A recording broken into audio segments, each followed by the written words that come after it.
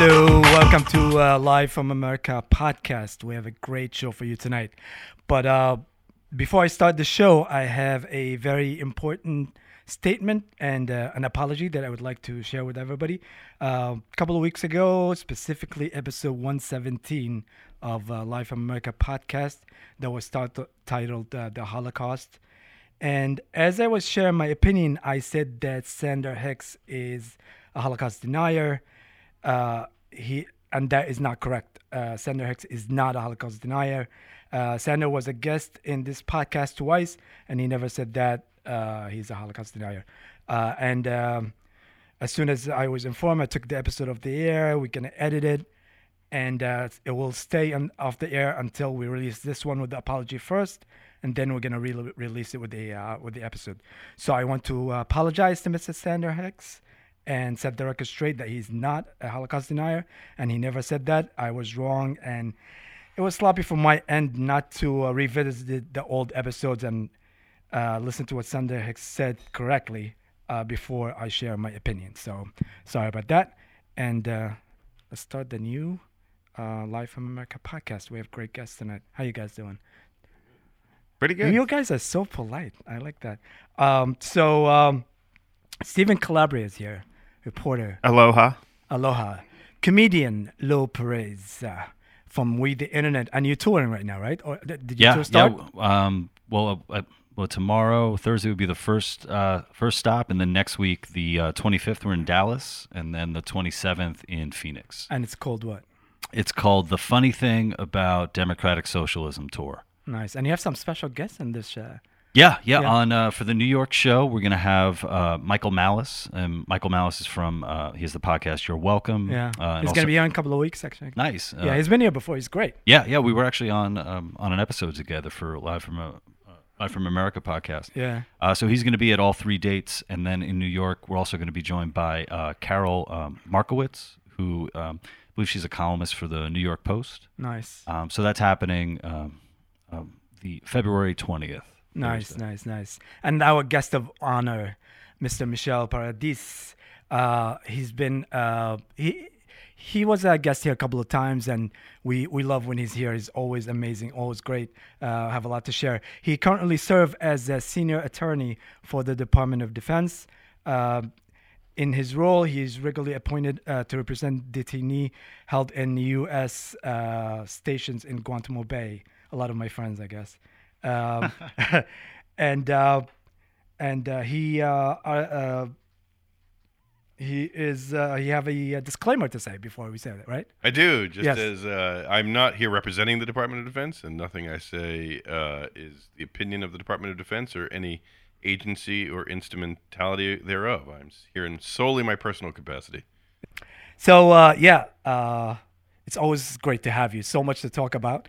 And so the first thing I want to ask you, it's not that we really care, but, the hit on Soleimani, like how does international law see that? Yeah, so there are two tracks always to think about anytime we're dealing with these intense foreign relations, armed conflict situations. So the first is domestic law. So we have to start there and say, what was the president's authority to use force? So the Constitution says Congress gets to declare war, but we haven't declared war since we declared war on Romania and Hungary in the Second World War. So we haven't done that in a long time, but we've seemed to have done a lot of things that look a lot like war, like Vietnam, Iraq, Afghanistan. And so the first thing you have to look at So we have not declared war in Iraq? We have not declared war in Iraq. We have not declared war anywhere other than, again, Hungary and Romania were the last honorees.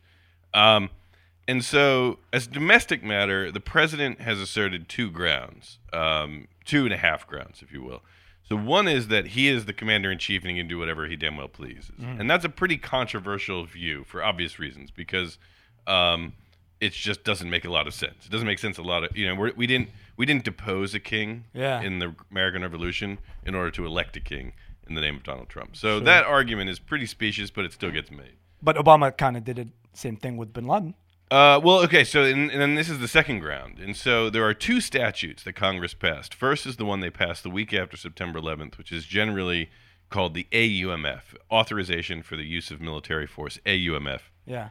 And then there's another AUMF that often gets overlooked called the AUMF-I, And what do you think I stands for? Iraq.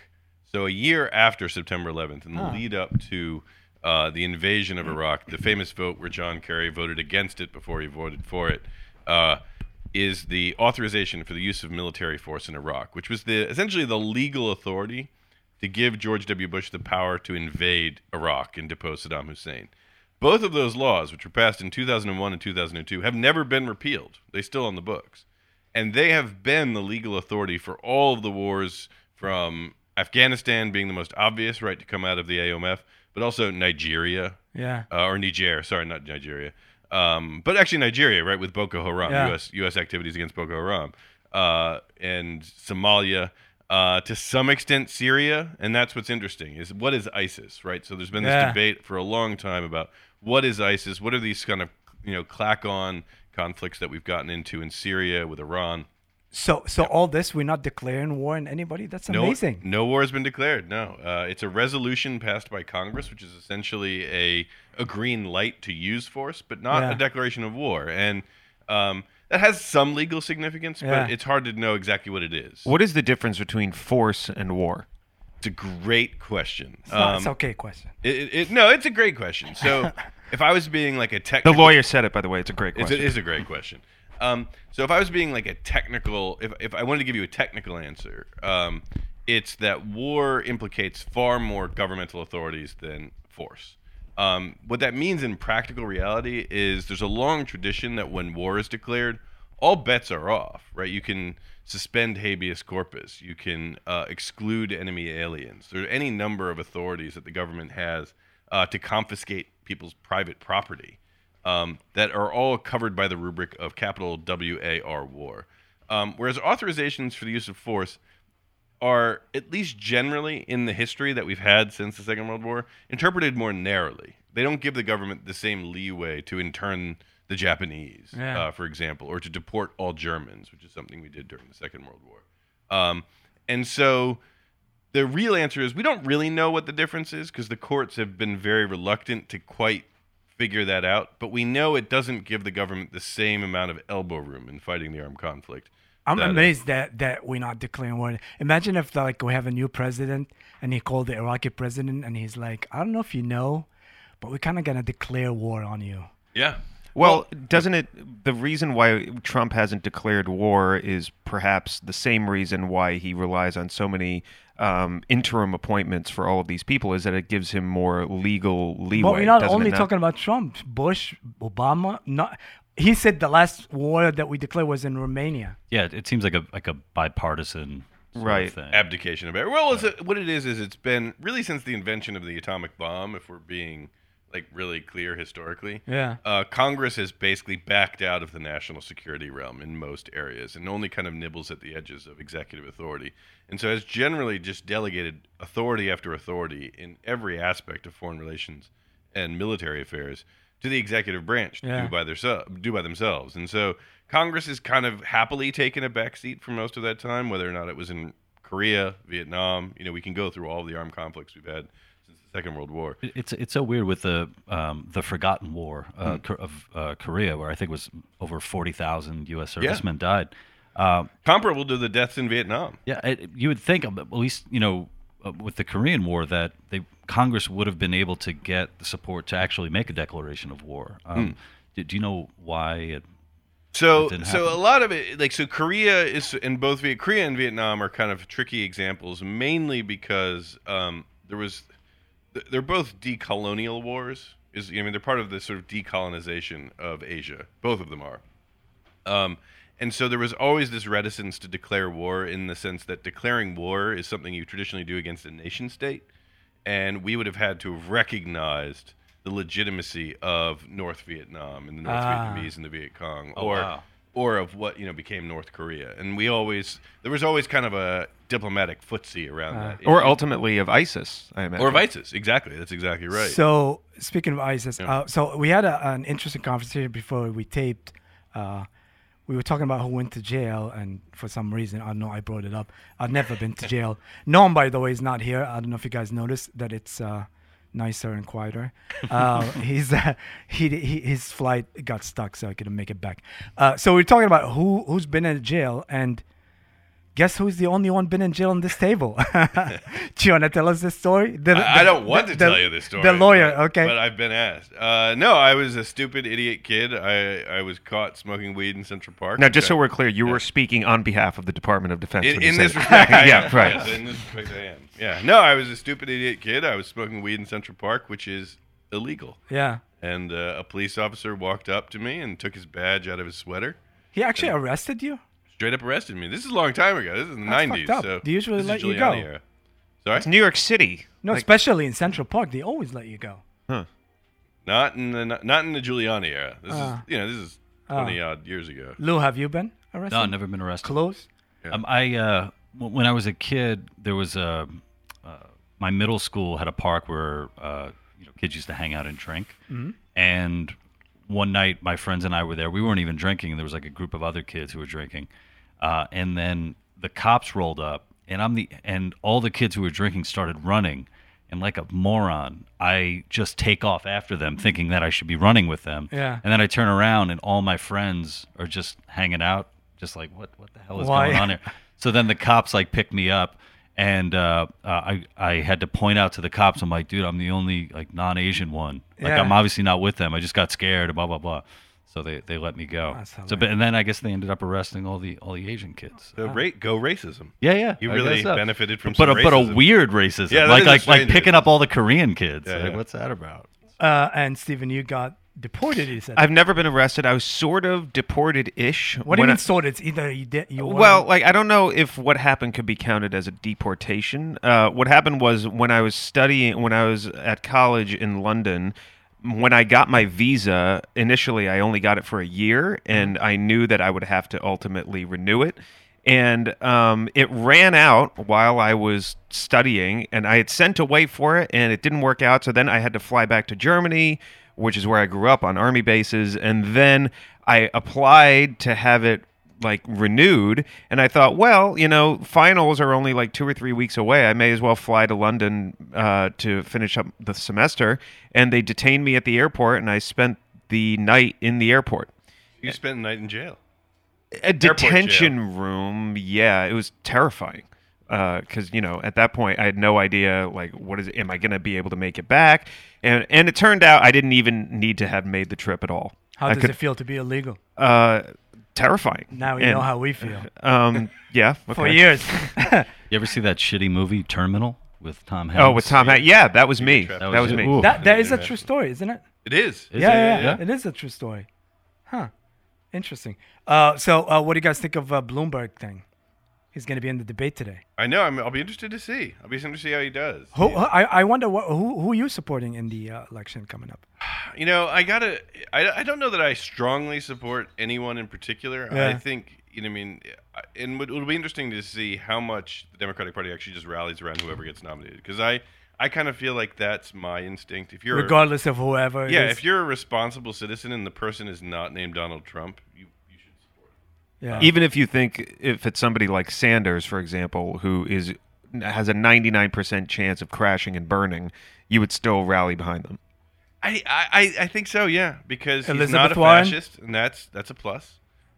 He's not a what? A fascist, and that's Unlike a the plus. president. Unlike the president, he's not a racist, which I guess is subsumed within the fascism. And I think also it's easy to forget how much of any presidential administration is the people around the president, not just the president themselves. And so, just as Donald Trump, in a lot of ways, is actually a fairly conventional Republican president, like in terms of the people he's nominated to judgeships, which is what he takes the most credit for. Yeah. Even cabinet appointments within a certain range, right? He hasn't gotten the range of cabinet appointments because people, conservatives who don't will not work for him on principle. Like qualified people just will not work for him because they don't want to take the abuse. And so, but other than that, he's basically a conventional, extreme form of a conventional conservative, but basically a conventional conservative. What's your thought on Joe Biden on Mayor Pete?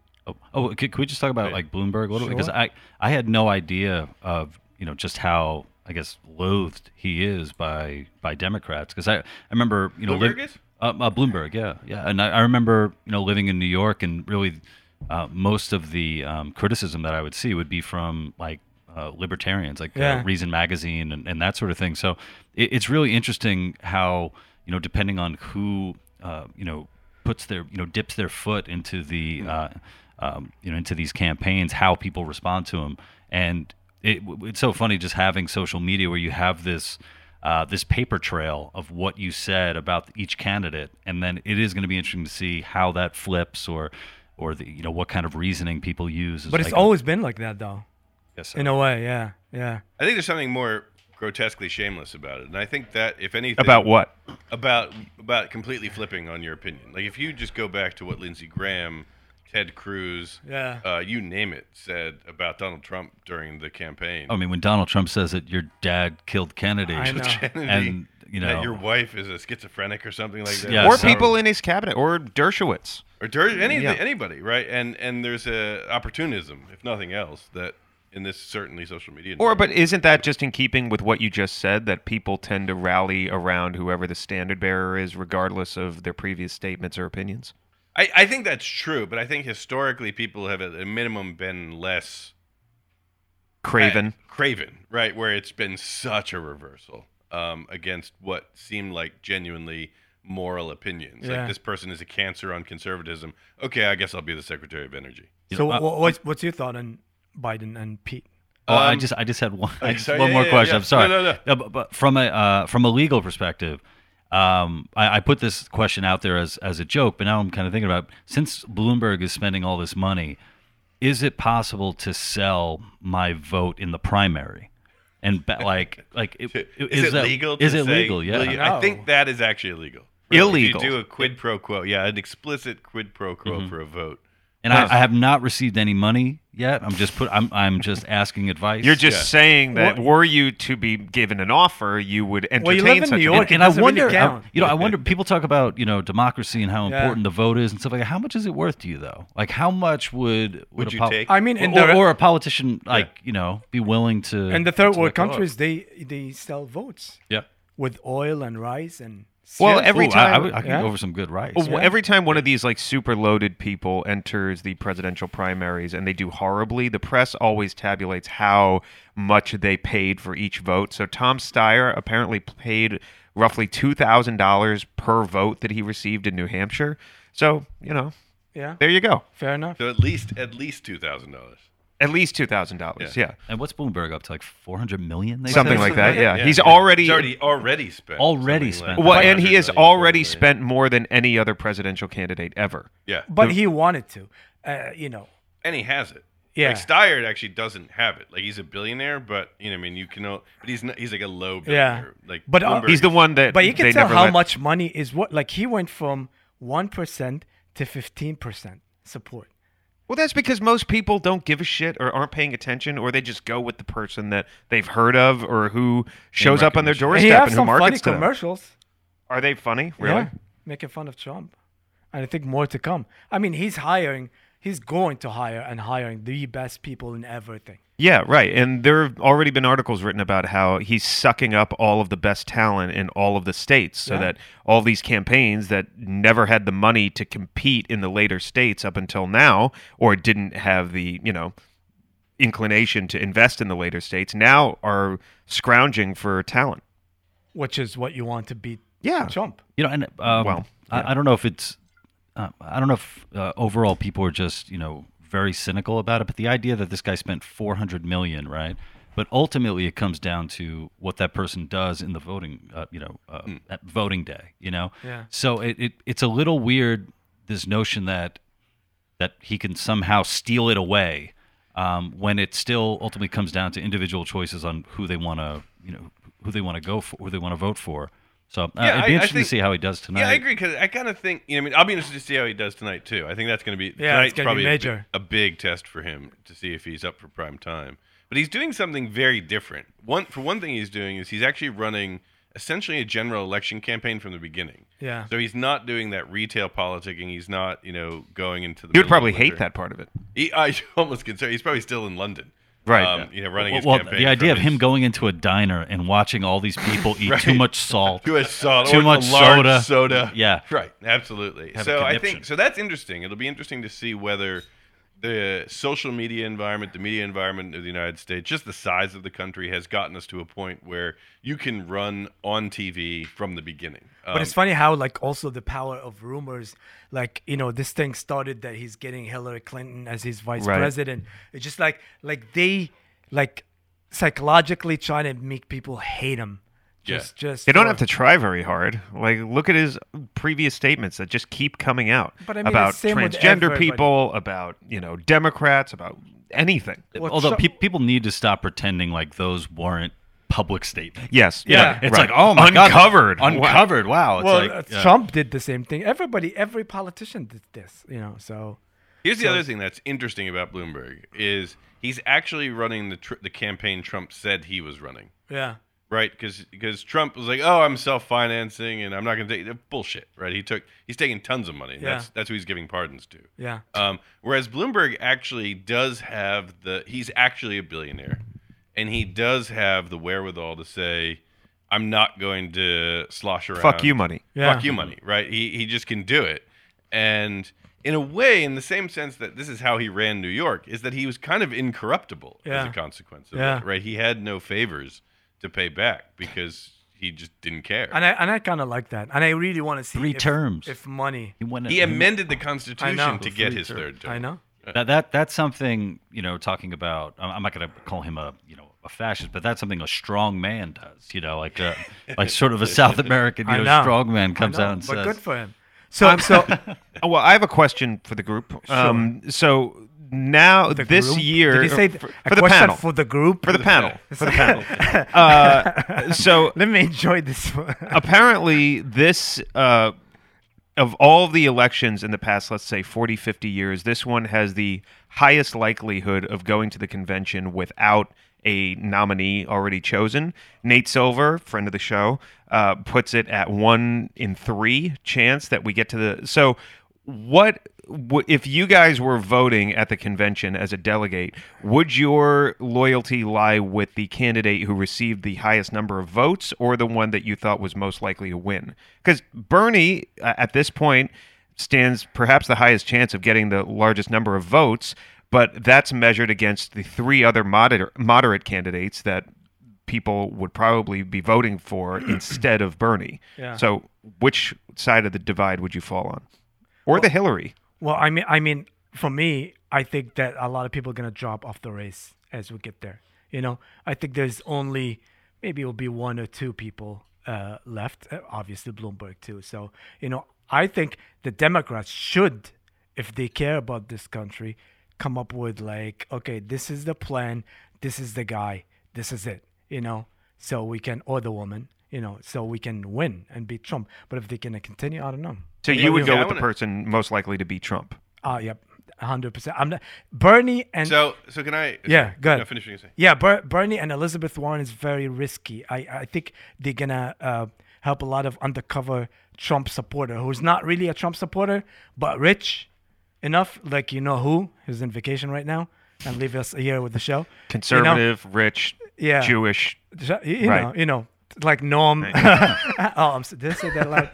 So he will not vote for Bernie. I would not burn for Elizabeth Warren. So yeah, Michelle. So I guess two things I would say is one is Bernie right now in the national polls is the person most like the last poll, and you can't trust these too much, but the last poll had Bernie at like 52%, Yeah. and Trump at 43%, Yeah. and then everyone else is a slow closing of that gap. Even Biden is now a point behind Bernie in national polls. So you got to think about how that factors out. But I kind of disagree with you that I don't think if I've made it this far, and I'm any of the candidates who are on the stage tonight, I have every incentive to just hold on as long as possible, precisely because of this the high likelihood of a brokered convention. Because as I understand how they changed the rules, and Nate would know this better than I do, but the first ballot, if you don't have a majority on the first ballot, after that, all bets are off. Right. Yeah. All the But that's my delegates are point. The unpledged. Democrats should not get to that level, to that point. I Because think if they do, yeah. then they really care about themselves. Or it means that they're just more likely to go with the person who can win. And if Bernie has the highest number of delegates without crossing the threshold to actually win the Does nomination anybody really think that Bernie have a chance. Well, when you had Bernie Rick supporters. Wilson, you had Rick Wilson on Yeah. before, and he obviously didn't think that Bernie stood a chance. But I don't know, man. I was at the DNC before the last election, and the people that were there who were Bernie supporters who felt like their guy got fucked over, they Yeah. were really angry, and those people still exist. And you have Bernie, who has brought more and more people, over to be supporters. Where, man, if there is some shady play or last minute rule changing and stuff like that, I can imagine them turning against whoever is the Democratic nominee if it's not Bernie. Yeah, I think that's the real danger at this point, is that if Bernie comes in with, let's say what he's polling now, which is like in the mid-30s, and if he comes in with about 30-odd% of the delegates and everyone else is some parceling number of 10, 15, Yeah. and there's essentially a conspiracy to oust Bernie and give it to someone else, even though he only has a plurality, you're going to have, it's not going to be 1968, but you're going to have, it wouldn't be surprising to see the Bernie. But I doubt that when it matters, like when it's like two ahead, somebody's gonna give him money. He's gonna run out of money soon. His campaign is great because he have a lot of followers that work so hard, but at some point you're gonna need money. So Well, Bernie can fundraise like a motherfucker. now, but not later. Not when he's versus one person, But anyway, so we want to talk about something that's going to lead us to a special guest also is going to be in the phone in a little bit. So I want to ask you about the Trump's pardons today or yesterday, yeah. Tuesday. Yeah. So can you give us a little background on that? So the basic principle of the pardon power is Constitution grants the president the power to grant pardon and clemency. What's the difference? So pardon is that essentially it's taken off your record. It's almost an expungement. It's not quite that. There are technical reasons that don't really matter. So but you're in jail and then you're not in jail.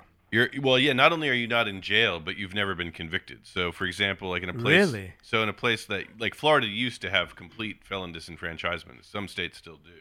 So if you're pardoned, you can get your right to vote back. You can get your right to get a gun back. All the things that flow from having been convicted of a crime go away. You're just the crime is taken away from you. But was Jack Johnson recently? I mean, posthumously pardoned, but I believe he was.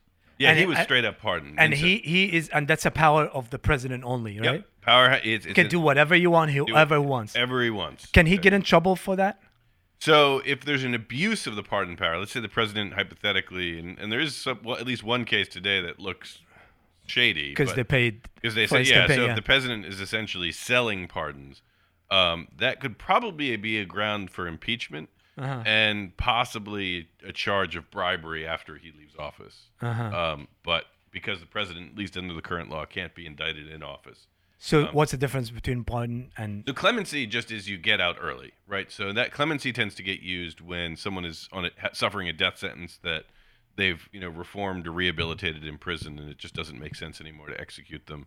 A few of the people that were given clemency today were people who kind of turned their lives around in prison and became model prisoners and were serving extremely long sentences under the drug laws. And is there a time or the president can pardon anybody at any time he wants? And as long as it's a federal crime. So he can't. So this became a big issue, obviously, around when people were talking about the Mueller report and impeachment, et cetera. He can't pardon state crimes, but if it's a federal crime, he can pardon it. Okay, so we're gonna have a special guest on the phone right now. Do you guys know Russ Ulbricht, right?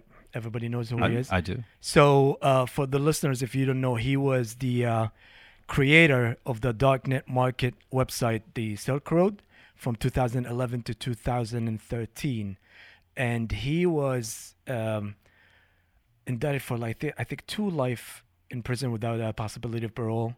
And we had his mom Lynn, who is amazing mother, fighting for him the whole time. And I think the website is freeross.com or .org. We're gonna check with her right now.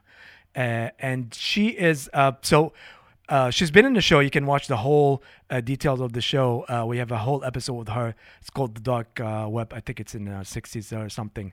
But I was in touch with her a couple of days ago when this pardon things happened and all that, because she sent an email that they're sending a clemency petition to Trump, and they have about 300,000 people already in it. So she's going to be with us in the show right now when Mike is ready. Can I, full disclosure? Yeah, go last year, I actually performed at a benefit show for Ross, and Lynn, obviously his mom, was one of the speakers. So we are not taking sides if Ross is guilty or not. We just, the mother is Lynn, and we're gonna see her point of view. Hi, Lynn. We have. This is our technology. Hello, this is Lynn. Hi, Lynn. It's Hatem from Life from America podcast. How you doing? Hi. Yeah, I'm good. How are you? Good. Thank you so much for your time. How is things? Thank you. Good. I just had an op-ed published today in the Arizona Republic, in Phoenix. Well, it's the whole Arizona, and Trump is doing a rally there, so I'm hoping he'll read it. Oh, okay. Tonight. So yeah. Let me introduce. Trying to get his attention. This is all about getting the president's attention. The president. Right. Let me introduce the guests that I have here. Stephen Calabria, reporter. Hi. Oh, okay. And he was here at the first show. Comedian Lou Perez, and actually he did Lou, go ahead. Hey, Lou. Hey, Lynn. Yeah, I was just telling them. Lou. How's it going? I was just telling them for full Good. disclosure. I've been watching your. I've subscribed to your channel. I've been watching it a lot. Well, thank you so much. And I'm sorry I wasn't able to be at Liberty Forum this year, but hopefully Pork Fest. Yeah, we missed you. Yeah. Yeah. And a special guest with us also, Michel Paradis. He's a senior attorney at the Department of Defense, but he's not here representing them, obviously. Just a disclosure. Yes, Michelle is here. And Lynn, everybody. We give the listeners a quick idea about that. That Ross was sentenced for 2 years without two life sentences without possibility of parole. Correct? And right. And don't forget the 40 years that were added on to that. Yeah. Just in case, it's about 2 centuries essentially. And we had a whole episode with you before, and then we encouraged people to listen to it to get to the story. And we have Michelle who explained perfectly the difference between pardon and clemency right before. So you want to tell us what's the plan right now? Well, really, I guess you know now that clemency includes a commutation of a sentence, which is what we're asking for. This sentence is clearly, it's unconstitutional. The Eighth Amendment says no cruel or unusual punishment. It's very unusual, certainly cruel. So anyway, we're hoping for a commutation, which to time served preferably, because Ross is on his 7th year for all nonviolent charges, first time offense. And so to get clemency, we need to have the president sign a piece of paper. Okay. And you have, and I mean, how many people you have so far? Well, on our petition, which is not any guarantee, it's just really a PR tool. We have over 250,000 signatures, actually over 268,000. So, I really ask your listeners to please go to freeross.org/petition and sign it and share it. And really all it's about is that a first-time nonviolent offender should not have a double life sentence without parole. It's just wrong. And, it's totally nonviolent. All his charges are nonviolent. So the other thing that you picked up on that I really appreciate is that there's a way to directly write a note to President Trump. And because he has an online approval poll. And if you go to freeross.org/action, it's real easy. We have it at the top of that page. You just click and you can write him a note. We even have language if you want to just cut and paste, basically saying Ross is a peaceful first-time offender. He shouldn't have this sentence, and please commute it to time served. And we hope that if, I'm trying anything, right? So as many people as send in these comments, maybe it'll get on his radar. All you have to do is put your name, zip code, and email address. And and they're wanting feedback. So I'm hoping to provide some feedback. Yeah. Michelle, you know his lawyer, right? You know Russell's lawyer? I think I knew Josh Stratel. Yeah, he was the trial and appellate and the appeal lawyer. Yeah. So what's your take on this process? Is it on the clemency and, yeah. and probe? So traditionally, there's been a process where you go into there's an office, a pardon. It's actually called the Pardon Office, which is in the Department of Defense. Department of Justice, and that's always been very controversial because what has, as a practical matter, happened in prior administrations is that the Justice Department prosecutors on the case essentially are able to put a thumb on the scale of any pardon or clemency application. Correct. The Trump administration has been a little more, I think, for lack of a better word, ad hoc in the pardon process. I don't know that the Pardon Office has done much of the legwork that's traditionally done. It's tended to be much more a personal line into the president, which is actually how the pardon and clemency process originated. It was essentially direct petitions to the president for particular claims and causes, one way or another. But I also think it's a good timing right now with the election coming up and all that. What do you guys think? And I mean, he seems to be in the mood to pardon people. Yeah, it certainly gives me hope.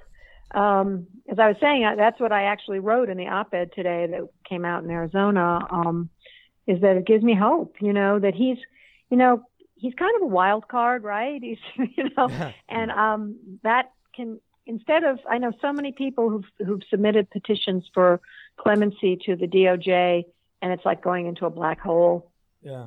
That's it. 8 years go by. It's a total bureaucracy.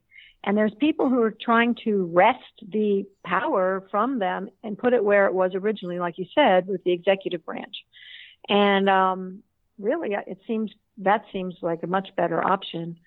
And and it seems like the president really loves to do it. I certainly would if I were president. I would give clemency to every nonviolent offender. But he seems to enjoy doing that, helping these people have freedom, and at least that's what he says. And I am hopeful. I think to the listeners, regardless of how you feel about Trump, right? It's the job. He's the president. So I think you should, like maybe some people don't want to go to his website or do something, right? But, I'm curious to know, in the Constitution or otherwise, what is the exact wording as to what should constitute a pardon and clemency? I guess Michelle. Each one's different because a pardon is typically for people who are not in prison. It's to wipe their slate clean and they're no longer a felon. But commutation is for people who are serving a sentence, and it corrects the sentence. And this is certainly a sentence that needs to be corrected. It's a huge government abuse of power. Well, my question. Sorry, go ahead. No, that's all right. My question was more about like if I'm the chief executive and I'm trying to determine who deserves a pardon or clemency and who doesn't, what are the specific guidelines? What is the wording as to who should receive a pardon or clemency and who shouldn't? So the Constitution. I don't know. Yeah, so the Constitution. I don't even know if there is any. Go ahead. I don't know. Michelle knows. Yeah, no, the Constitution is very broad. It says the president shall have the power. I'm going to get this close to right. Shall have the power to grant pardons and reprieves. Period, and that's it. And so how that's been operationalized historically has been in two ways, right? One is the more traditional way, like in this case, where you're saying, look, this is just an extreme or severe sentence for what the crime has been for the crime charged, or it's a situation where the person has had a real epiphany, or the person has really turned their life around and become an advocate for in prison to help other inmates or to bring peace to the country in some way. And so it's just this person deserves mercy in the simplest way. And then the second category traditionally are like political pardons. And I mean that without being, pejorative, but so Jimmy Carter pardoning the people who fled the United States to dodge the draft. Andrew Johnson pardoning the Confederacy for rebelling against the United States. These moments where there just needs to be kind of a national getting over. Nixon being pardoned. Nixon being pardoned, exactly. That's sort of almost a quintessential case. Arguably, George H.W. Bush pardoning all the people involved in Iran-Contra, right? We just need to get past this political moment in some way. So is there any other, option right now you're working on beside this one? Lynn? Are you talking to me? Yeah. There's only one other very hard thing to achieve, which is called a 2255 or habeas petition. That is a civil case that's before the same court that sentenced Ross, the Southern District of New York. And it's, we're going for everything, but I think clemency is our best shot, especially now, as you say, there's a lot of sympathy and a lot of people, a whole movement for criminal justice reform to correct the excessive sentencing, because it's not just Ross. I mean, he was in prison with a guy in Colorado who was serving life for marijuana in Colorado where it's legal. This kind of thing. I mean, there's many pot offenders, quote unquote, serving long prison terms. It's terrible. And on the other hand, the people that were with Ross, they got much less sentence, right? The number two. Yeah. Wait, I'm not sorry, I didn't understand that. The other, people that were involved in Silk Road. Oh, didn't get as much. No, the biggest guy was convicted of the biggest drug seller on Silk Road got 10 years. Yeah. Some of those guys are out. Yeah. And the guy who was running Silk Road 2 got no time. And it was a bigger site. It was a copycat site. And because Ross, the thing is, I believe the reason was because this was a revolutionary idea. Bitcoin especially was a revolutionary idea. Most people hadn't heard of it. And I think that is why he got the sentence he got. They wanted to make an example of him. They said so. And, it's obviously not about drugs, or the biggest drug seller wouldn't have gotten 10 years. So it's about an idea. And that's the thing. Ross is a visionary. He's a pioneer. He's not a kingpin, which is one of the things they laid on him kind of last minute. And Lynn, if people are interested, they should definitely check out the documentary that Alex Winter did about Ross. Deep Wet. Yeah. Deep Wet. Yeah, that was good. It only went up to the trial, unfortunately, because Alex is so good. I wish he could just keep covering it.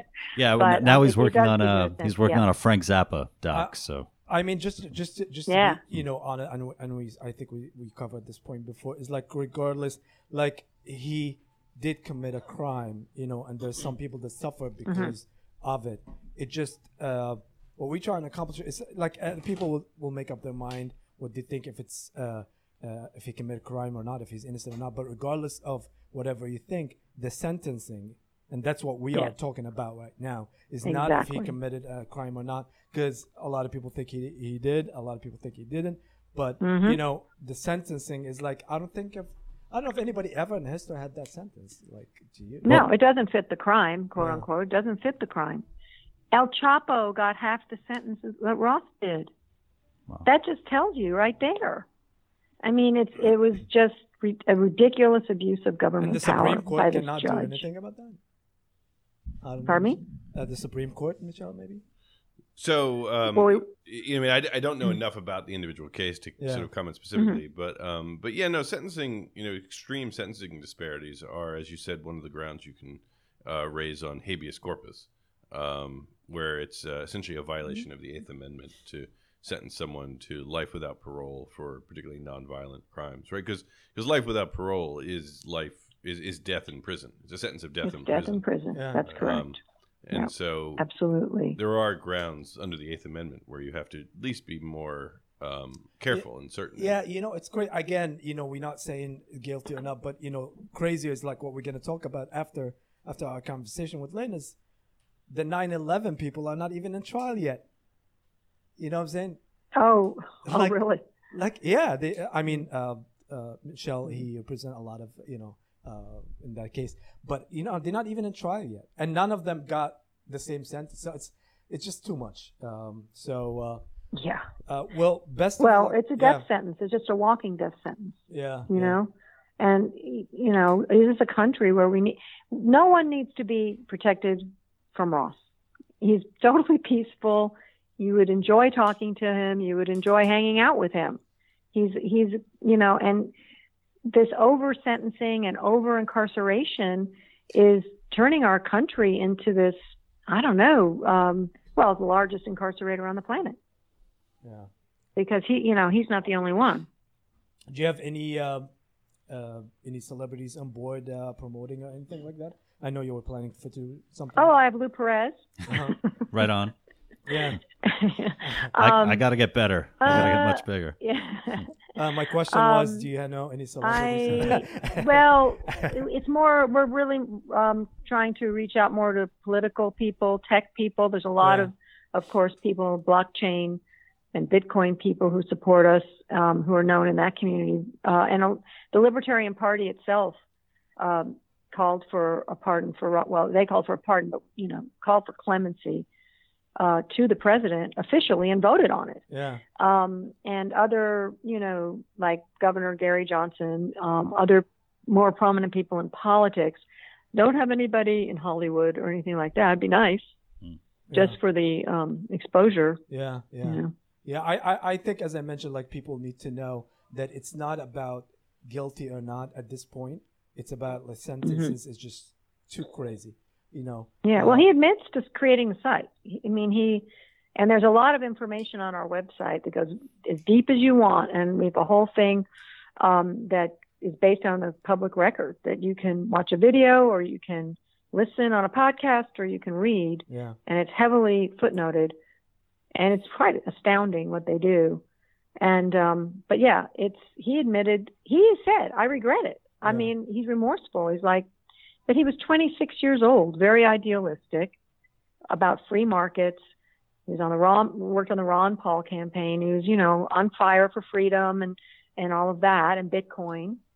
And he's 36 now. He's not the same person. Not that he doesn't have those principles, but that, he's not. A lot of us make mistakes when we're 26, right? Yeah. I'm sure you guys have. I certainly did. And, you just hope that you don't pay for it for the rest of your life, especially if there were no victims named at trial. He never sold drugs himself, or I guess, he was never convicted of that. Yeah. There was something about mushrooms or something in the beginning, but, nothing horrible. Yeah. And, yeah. So it's just wrong. Like you say, it's just wrong. Yeah. That's what we agree on.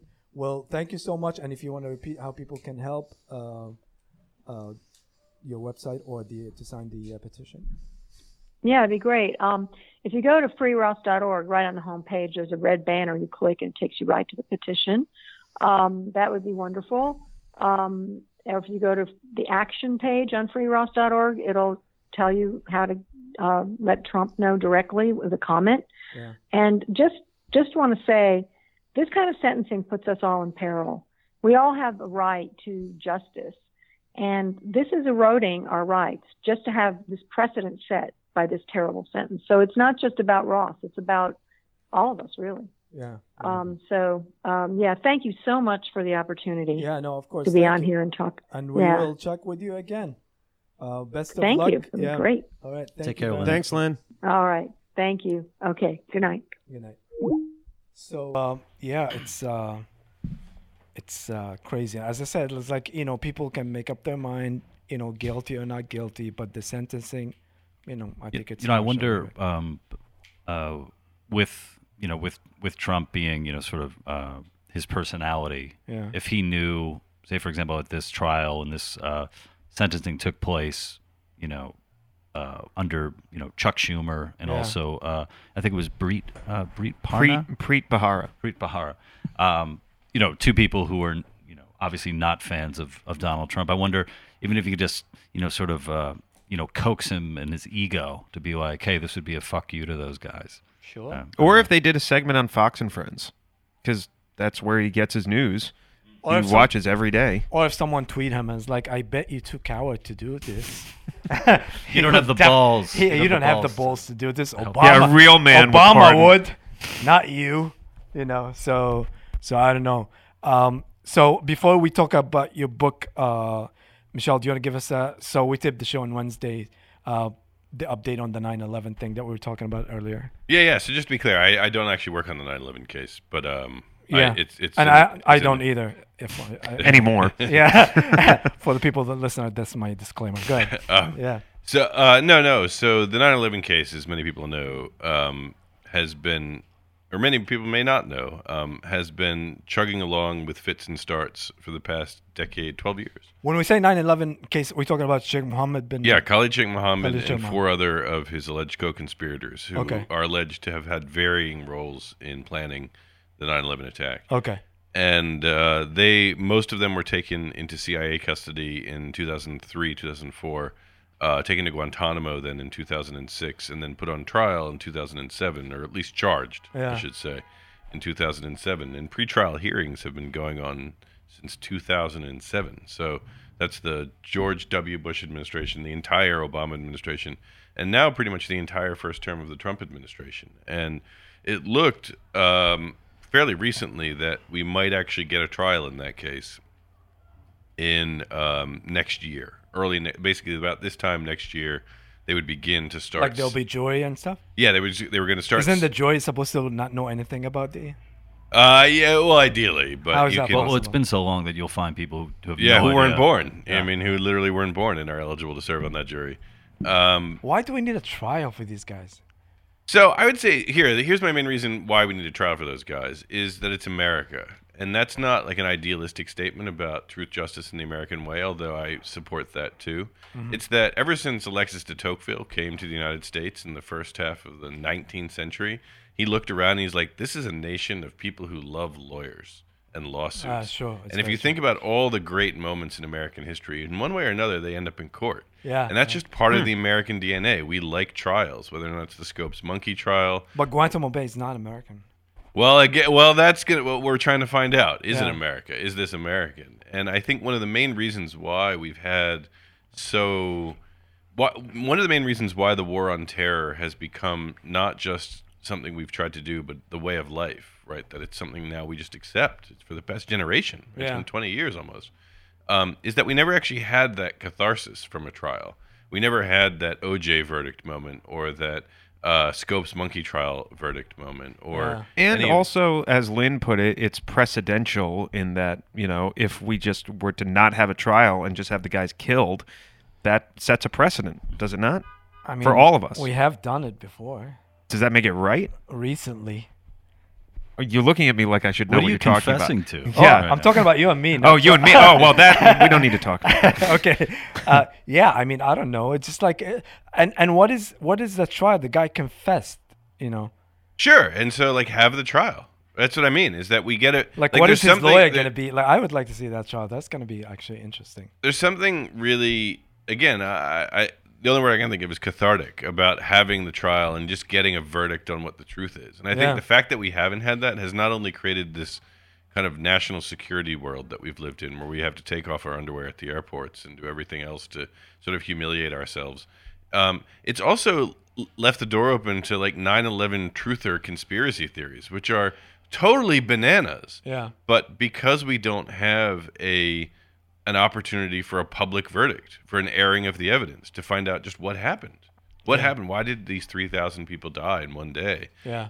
We've been left with this gap, and that gap makes people suspicious. It makes people paranoid. It makes the whole country just not have the closure that Yeah. only a trial seems to be able to achieve in the United States. But I guess would the United States be running the risk of sort of codifying the people detained at Guantanamo Bay if a trial ensues? Because then it's like, okay, well, this trial happened, therefore these other people need to go through trial.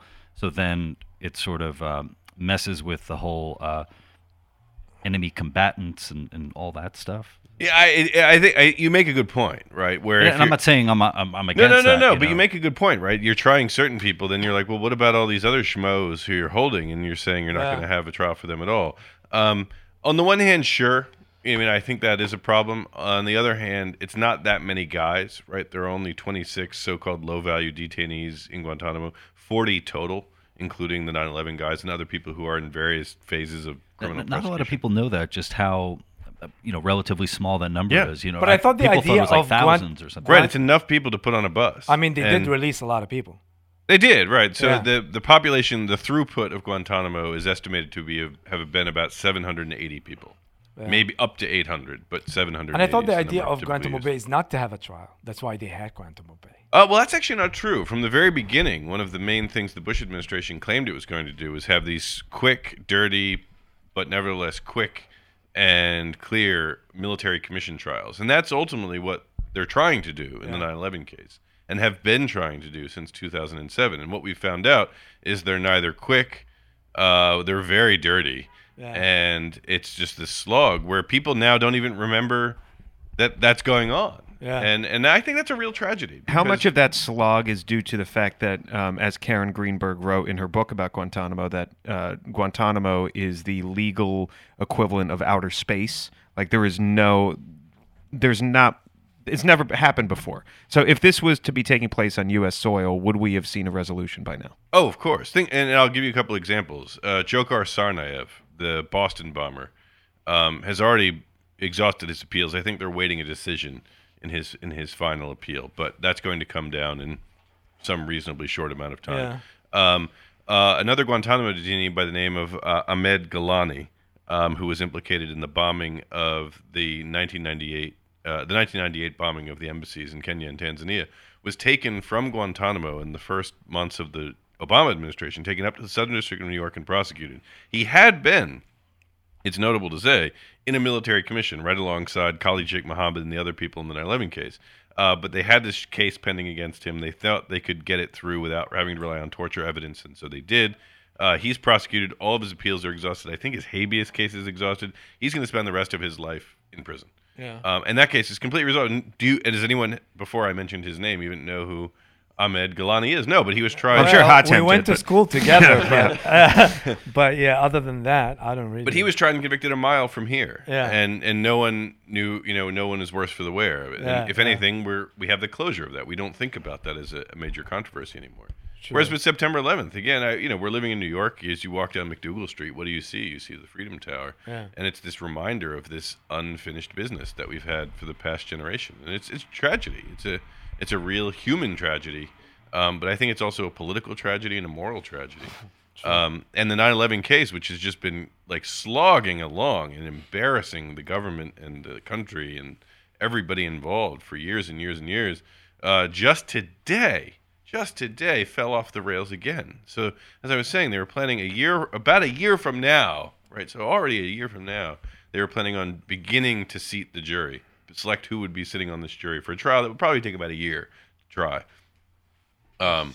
And just today, because the trial has been going on so long, one of the lawyers for one of the defendants is just too old to continue, and so he had to leave the case because he's leaving the case to run for president. Yeah. I was gonna say that's hilarious. He's old enough to run. He's old enough to run for president now, exactly. But he's like 75 years old. He has health issues, as everyone gets as they get a little older. He has been on this case for the past 12 years, and he just can't do it anymore. And he had tried. I should say, in his defense, he had tried years ago to say, "Look, I need to get another lawyer in on this case and do a handoff so that this situation doesn't occur." And the prosecutors in the case, because I don't know why, they just refused, right? Yeah. They said, no, you're only entitled to one lawyer. And so they're now making this, they made that bed, and now they're sleeping in it. And so the 9/11 case, I don't think will get back on the rails for another year, because you have to hire a new lawyer. He has to get up to speed. And then you're just going to start this case at some point, maybe a year from now. And I mean, who the hell would take that job? and who would have to take that job? It's a life sentence all by itself. Yes, right. Johnny Cochran, if he was alive. Yeah. Dershowitz. Dershowitz Dershowitz he's would take that. He seems to take anybody. I'm sure. All right. So last part of the show tonight. It's been amazing having you. We want to talk about your new book. It's coming out in July, right? That's right. That's right. There are 2 books. One book, the first book I'll pitch is a book called Reimagining the National Security State, which was edited by Karen Greenberg. Is out right now from Cambridge University Press, and it's a collection of essays, kind of along the lines I was just talking about, just thinking about what has the effect of 9/11 and this sort of war on terrorism been on the concept of liberal democracy, not only in the United States but around the world. It's a really I'm like the worst and least qualified person to write a chapter for this book. It's a really amazing collection of philosophers, of lawyers, of real marquee thinkers. So I encourage you to get that one. But my other book, which is coming out, which is a little lighter fare, is a book called Last Mission to Tokyo. It's out now for pre-order. That's already a movie. Like when I saw the title, really I was like, that's a great title. Oh, thank you. Yeah. Thank you very much. It's one of the Fast and Furious ones Fast and Furious 20. Last Mission to Tokyo. Yeah. No, so it's out this summer. It's available for pre-order now. So get your summer reading in on Audible as well as Amazon. Simon & Schuster is the publisher, so you can go to the website and pre-order it there. Do you read it? No, I don't read it. Would you? That's insane, man. You have a great voice. You have the voice for it. You have a total voice for it. Okay, well, I'll see what I'll negotiate. I'll see if I can negotiate it next. So what's the book about? So the book is about the close of World War II and this question of can we win the peace and what did we just win? And it's essentially a legal thriller. It's a nonfiction book, but John Grisham said he read it on a beach, and I was perfectly flattered by that. That's amazing. Wow. It's but it's a legal thriller about what is truth, justice, and the American way. So it's the prosecution. America after World War II, America rounded up Japanese lawyers and judges and put them on trial for putting Americans before unfair trials. And they had this great debate about what is a fair trial. And the debate that they had ultimately turns into the Geneva Conventions of 1949. It's kind of like the Batman movie when they had all the, the felons doing they were in a court and judging if you walk in the ice, or remember that part? Yeah. When Bane is running his kangaroo court. Yes. Yeah. And so imagine that the city of Gotham, Bruce Wayne, then held a trial for Bane. And as opposed to, I think, throwing him off a building, which is how those movies tend to end. Shit. But then got to debate what is a fair trial, and so it's this remarkable story of earnest American lawyers arguing with each other in a courtroom in Shanghai, China, in 1946, over what is justice, what is fairness, what is a fair trial. And he said it's not fiction. It's completely nonfiction. It's the craziest story you've ever heard. It involves. For World War II buffs, something called the Doolittle Raid, which is the first American air raid on Japan, and the Japanese captured the airmen, some of the airmen, tortured them by waterboarding them, subjecting them to sleep deprivation, and then got them to confess to atrocities, and then put them on trial using evidence tainted by torture. Wow. And then we put the lawyers and judges on trial for using evidence tainted by torture in a trial. And so... yeah, it's an incredible story. I'm avoiding a couple spoilers that happen along the way. There's even a love story in the middle of it, so you just can't make this shit up. Wow. Well, it's wild too, just the idea of trying to persuade someone who doesn't believe in a fair trial that for one they should believe in a fair trial, and also they're entitled to a fair trial. I can see that as a movie, I swear. Especially if both sides are good actors, so you don't know who's right or who's wrong. Kind of thing, So. Well, Michelle is going to play the lead. I have a feeling the Japanese are wrong. That they don't come out. That might be good. You're just taking a wild guess. Might be the American in me coming out. That's a great. Well, guys, thank you so much. This has been amazing. Always amazing when I have Michelle here. Steve, you want to share your information? Steven with a PH, Calabria, Calabria on Instagram. And I'm Lou Perez with We the Internet TV, and you can follow me on Twitter at the Lou Perez. I changed it. Oh, you changed it finally, not Lou on the subway. Yeah.